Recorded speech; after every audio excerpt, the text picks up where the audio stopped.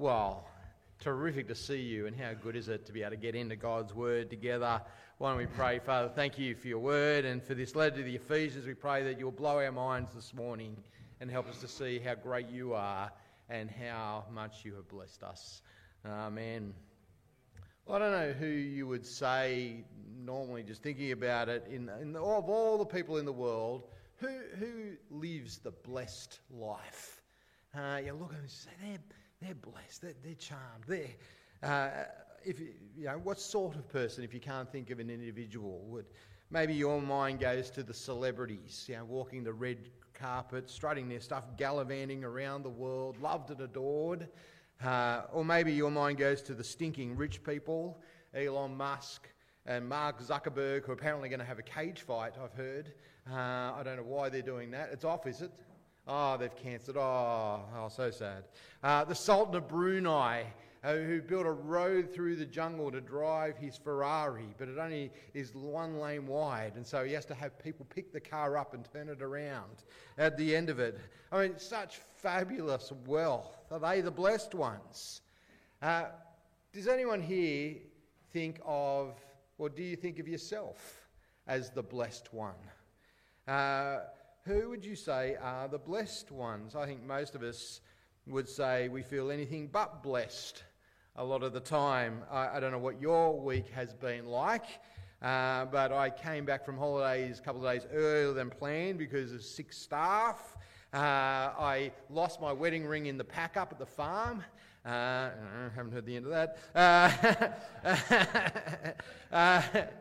Came back and ran the funeral of one of our dear 8am members that Dave was supposed to run, but he was sick. And I've been to Prince of Wales Hospital several times this week because my dad's in there. He's had heart surgery on Thursday. He's a very cranky patient. He's come through it well, but he's a very cranky patient. Prince of Wales is super hard to get to, especially if you've got to go to the Shire first to pick up your mum, who doesn't drive, for all these trips. And the parking fees at Prince of Wales, $30 for 2 hours parking. Glad he's not in Royal North Shore. That's $50 for 2. Anyway. And then this morning, I look in the mirror and notice I'm well overdue for a haircut. I'm like a shaggy dog, and I feel like one too. Now, I don't say all that to get sympathy from you, but just to say we all have weeks like those, don't we? I don't know what yours has been like. Maybe yours has been harder than that. Maybe it's been easier. Maybe it's been a great week. But it comes and it goes. But as we come to God's Word this morning, He tells us something incredible in this letter that we're looking at this term. Something beautiful and profound. I trust will give you joy and courage and strength no matter what you're currently facing or what you will ever face in this life. The fact that as God's people, we have every spiritual blessing. We are the truly blessed ones of all the people in the world. And it's not a matter of playing pretend with ourselves. It's not a matter of being a Pollyanna, someone with sickening optimism who sees silver linings everywhere. This is the reality. As Christians, we have every spiritual blessing. And the Apostle Paul, who wrote this letter that we're looking at this term, doesn't say it glibly or with no understanding of the harsh realities of life that Christians have to face. In fact, he wrote this letter from jail, a Roman jail of all places. He didn't have a TV and a bed. He was chained, he says in chapter 6, to the wall and to the guards. And he's not unaware of the situation in Ephesus either. He was there for the riot. But just to give a bit of background to the place, Ephesus was located in what is modern-day Turkey, Asia Minor, as it was called then. It's had a stunning history. If you picked up the ancient equivalent, went to the ancient equivalent of Flight Centre and picked up the travel brochure for Ephesus, it would have been stunning. You'd think, what a great place to go on holidays. Still a great place to go on holidays, I understand. The history, the culture, the architecture, Michelin star restaurants, and the highlight for world travellers then and now was the temple of the goddess Artemis. It was one of the 7 wonders of the world. 4 times the size of the Parthenon in Greece, kind of like the Burj Khalifa to our Centre Point Tower. But it wasn't just the magnificence of the building that it just stunned people. The worship of Artemis dominated every aspect of life in the city of Ephesus. It even drove the local economy. Artemis was the Greek goddess of childbirth, wildlife, the hunt, sudden death, animals, virginity, young women and archery. That's quite a portfolio. She'd probably do well in our state government. But the Romans called Artemis Diana. You might have heard that name. Maybe you've seen the fountain in Hyde Park of her in Sydney. It was beside the stag there, taking aim with her hunting bow. Looks a bit different to the statues of Artemis that were sold at the time in Ephesus. Here's one of them. You can imagine what she was famous for. You can imagine part of the worship of her. In fact, the temple by this point had become the city's bank. People left all their money there. The priests could use, but it could be you could bank with them. That was until the gospel came and people started realising that Artemis wasn't all she was cracked up to be, which then threatened devotion to her, threatened tourism, and ultimately meant no more business for the craftsmen. And you can feel the anger in that other reading we had, that first reading, about the angry mob who grabbed some of Paul's travelling companions and pushed them into the amphitheatre, another one of the great sites of Ephesus with a capacity of 50,000 people. Think of the SCG. And as these Christians tried to explain themselves, they're just shouted down by the angry mob for hours after hours. You know, great is Artemis of the Ephesians. Great is Artemis of the Ephesians. It doesn't matter what you're saying. We're going to yell at you.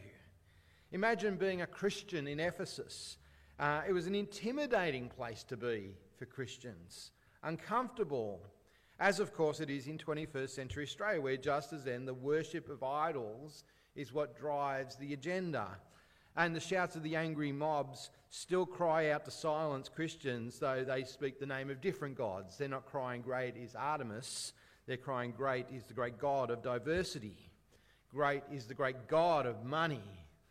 Great is the great God of sex. Great is the great God of selfishness. It's a spiritual war zone that we are in, just as they were then. And there's a very real enemy behind it all, the devil himself and his minions. And Paul is going to finish this letter, which we'll get to at the end of term, with an incredible picture of what it means as Christians to be clad in the armour of God, prepared for the fight. The way is an everyday reality for God's people. It's a fight, then and now. So Paul's not unaware. But as he begins the letter, he starts with an incredible call to raise our eyes above the hardship of the battle and to see the eternal realities.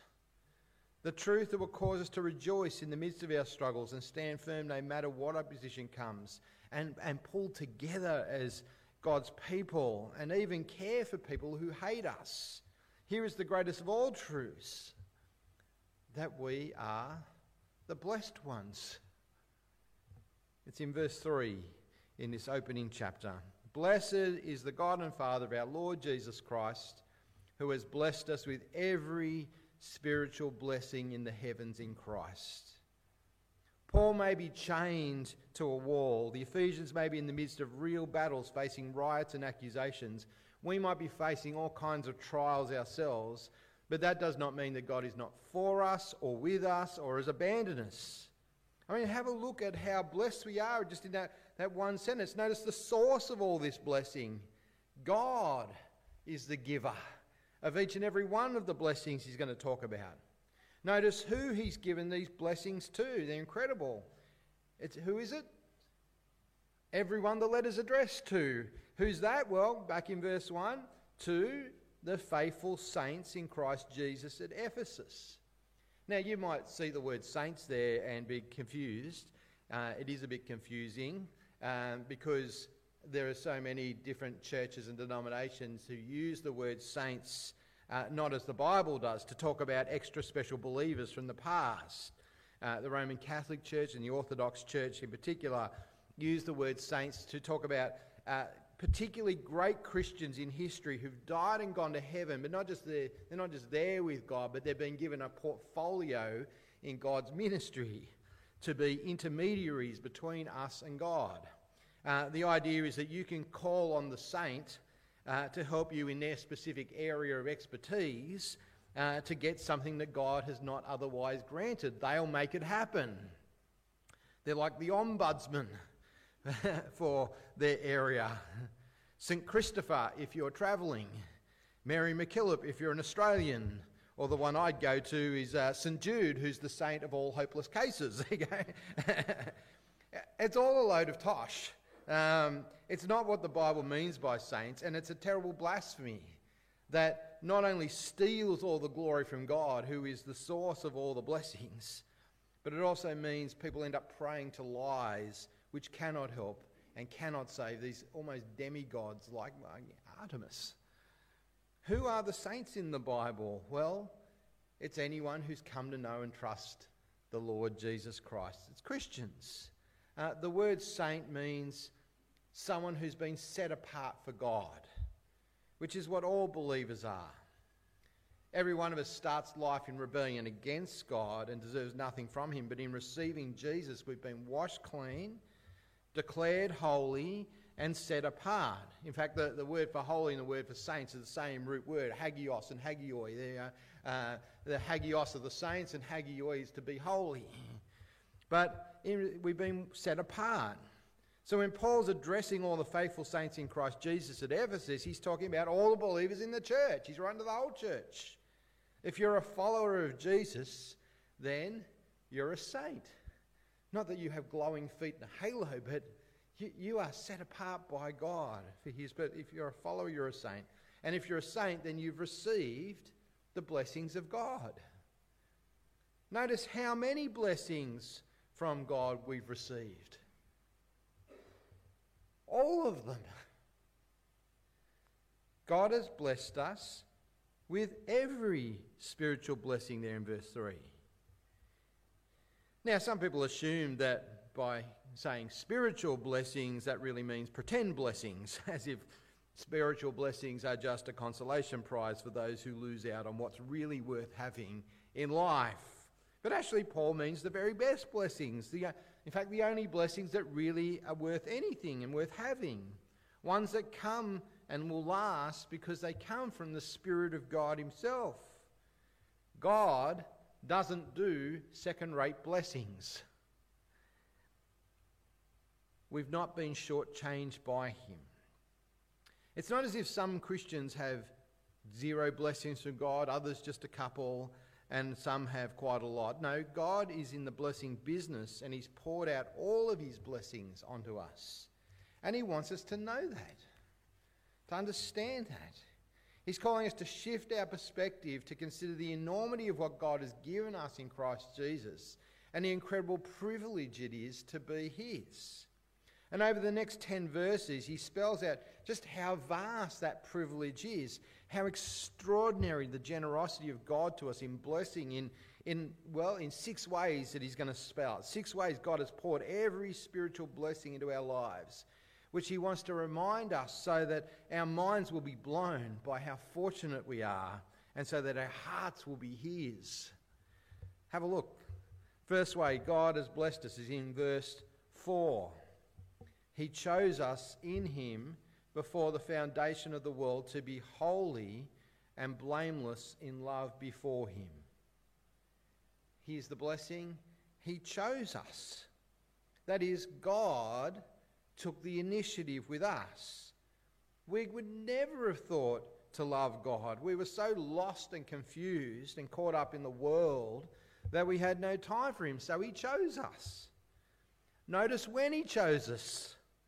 Well, even before we were born. Well, even before he sent Jesus, before he even made the world, God had you in mind. That's astonishing, isn't it? He picked you. He chose you. And he chose you for a purpose. To be holy. That is, he chose you to be set apart. To be purified for him. To be one of his saints. Second way God has blessed us is in verse 5. He's adopted us. Verse 5, he had predestined us to be adopted as sons through Jesus Christ for himself, according to the good pleasure of his will, to the praise of his glorious grace that he lavished on us in the beloved one. I mean, some pastors just say predestinations in the Bible. Well, the word is there. It says several times, in fact. And they rail against the idea of predestination as if somehow it makes God out to be a terrible monster because he picks before we do. But actually, it's the opposite. It's the loveliest thing. With abortion rampant in this nation, we don't hear much anymore about adoption. It used to be pretty common practice. You probably know people from your generation who were adopted. Right? Maybe you've been adopted. I don't know.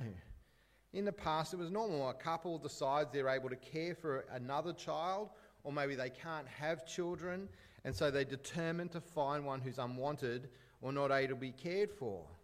They decide to search for someone in need of their love, and they find a baby and they adopt it. The child has no idea of the unfortunate state they're in. The child has nothing to offer. They're just helpless and in need, which is what we were. But God went searching for us. He came. That's what God has done for us. That he did it for us before we were even made, knowing we'd be sinners in rebellion against him, is even more remarkable. It's just so wonderful.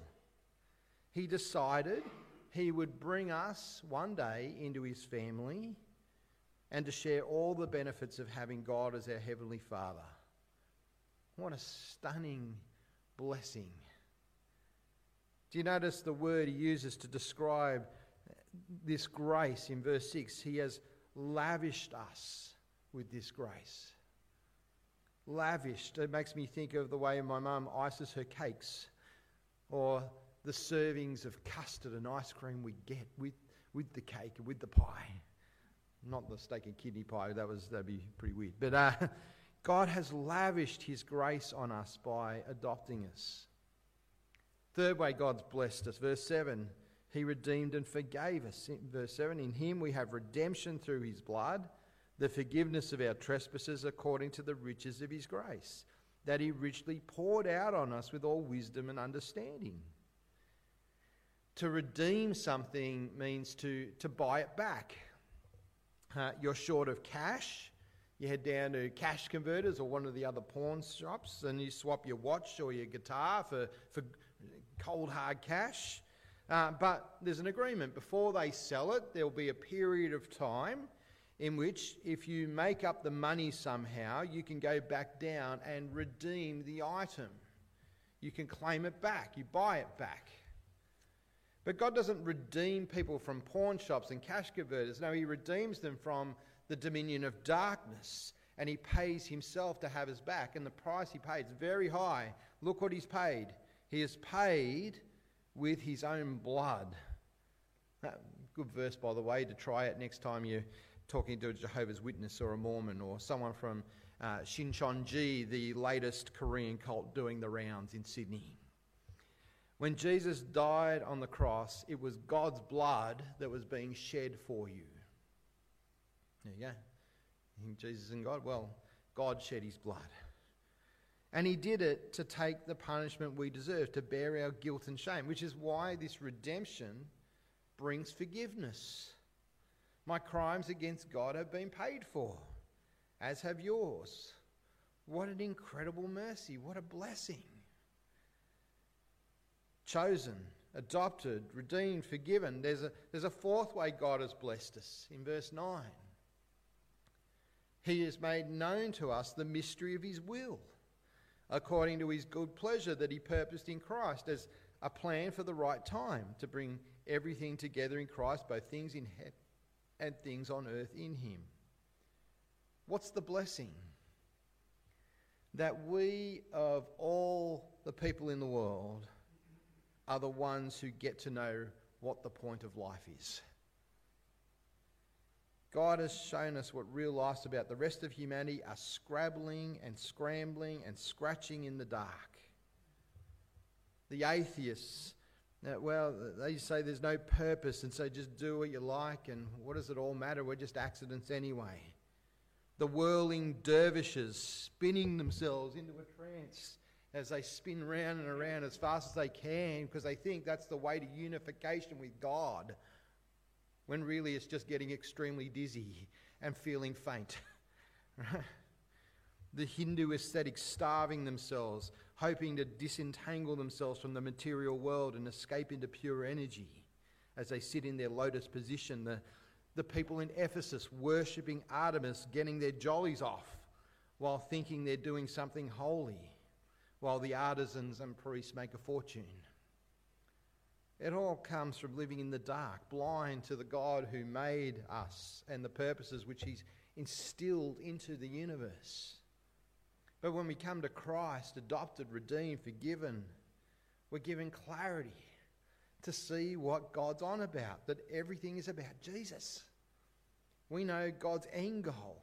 We know His plan is to glorify Jesus as Lord of all. And so we know the real point of life, and we start to act and value things very differently and rightly. What about the fifth way God has blessed us? He says we've received an eternal inheritance. That's in verse 11.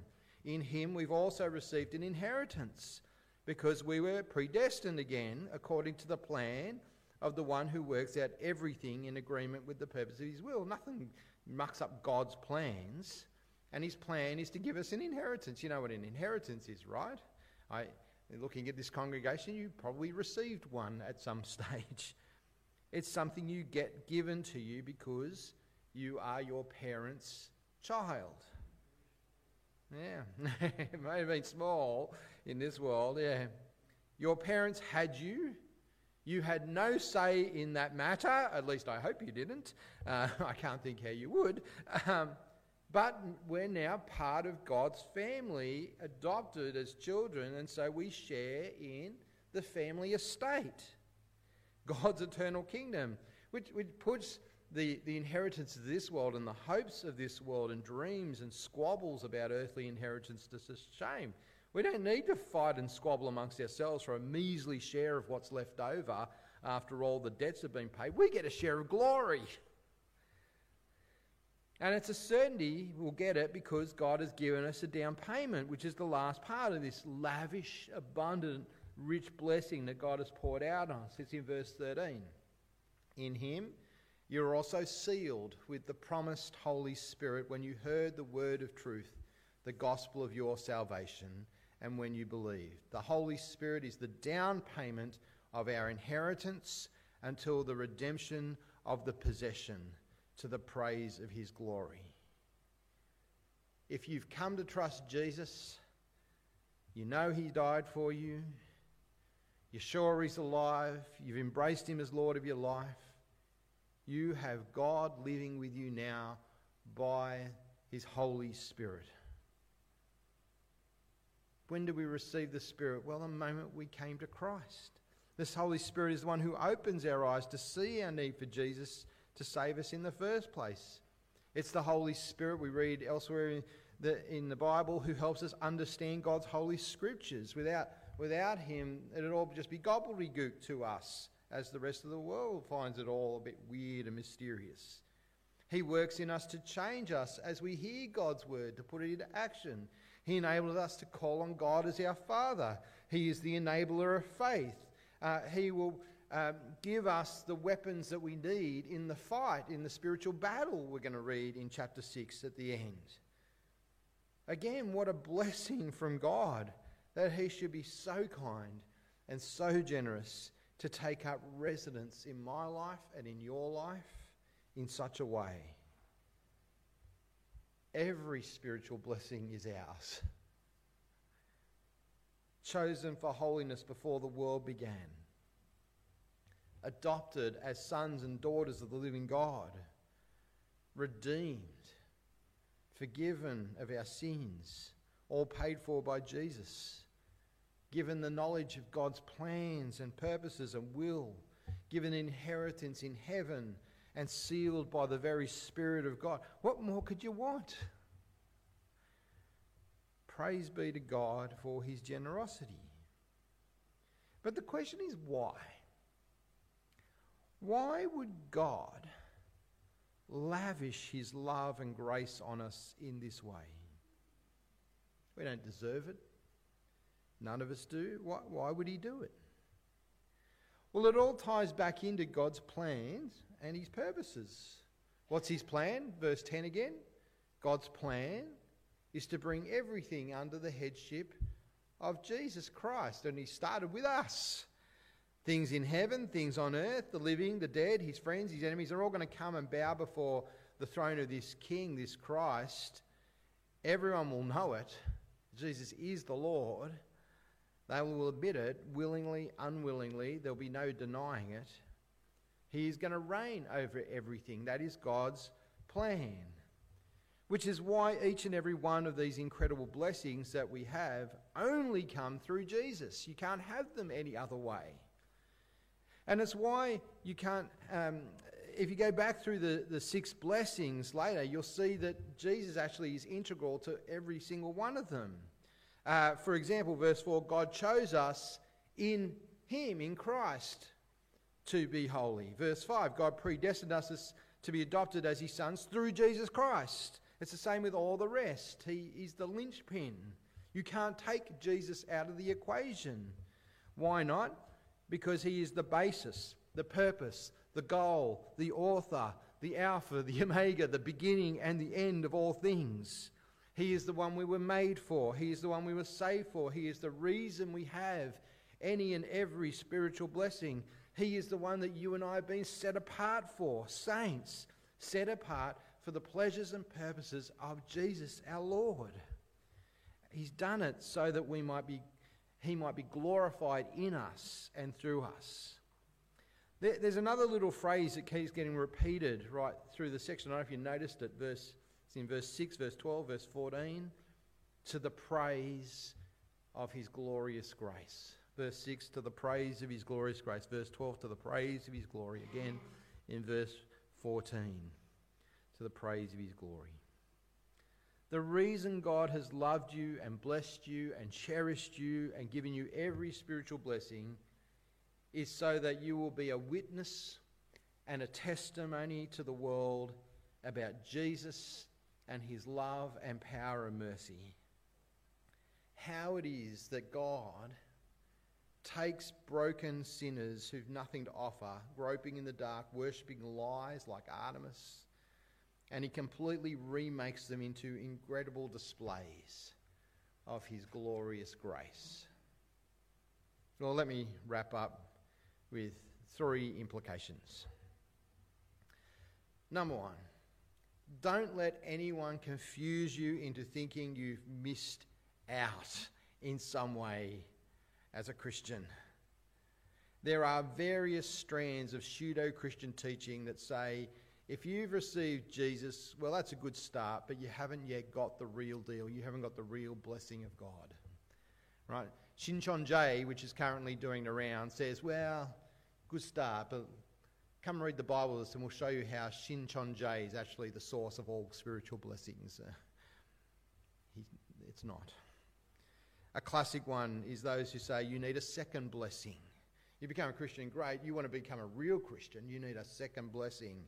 Feel free to say no thanks to anyone who offers you a second blessing from God. You can be sure that it won't be a blessing from him because God has already given us every spiritual blessing in Christ. Right? There isn't another one. Second implication. Be filled with joy rather than being filled with bitterness. It's so easy to dwell on the things that we don't have or to focus on the troubles we're facing each day or each week, which they're real and they're painful, not denying that. But we can forget that we really are the blessed ones who've received everything heaven has to offer, and we can start to live in resentment because we're focused on the problems, resentment towards God, resentment towards other people, rather than living in joy and gratitude. When we know the reality of God's blessing, we can say with Paul, with no hint of a lie, our light and momentary afflictions are producing for us an eternal, incomparable weight of glory. Right? Light and momentary troubles, getting chained up in a Roman jail with no hope of release and going to be executed one day. Light and momentary trouble.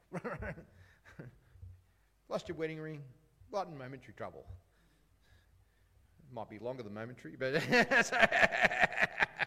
hi, honey. Third implication: make it your life's aim to please God. Whatever you're doing, please God. That really is the point of life, and it's why He's blessed you and me with every spiritual blessing. And it's what the rest of this glorious letter is about. So keep coming back for the rest of it. It's why He's given us this letter, so we might know what life is about and how wonderful He is, and how right it is to love and serve Him, even in the midst of drama. So let's pray. Our Heavenly Father, as we reflect on this wonderful truth that we are the recipients of every spiritual blessing you have to give, we pray that we would never cease to be filled with joy and thanksgiving. What you have lavished on us is so wonderful and so undeserved. But thank you for your love towards us in Christ Jesus and all the benefits that flow. And now we pray with Paul that the eyes of our heart may be enlightened, so that we may know the hope of your calling, the wealth of your glorious inheritance in the saints, and the immeasurable greatness of your power towards us who believe, by the mighty working of your strength. Amen.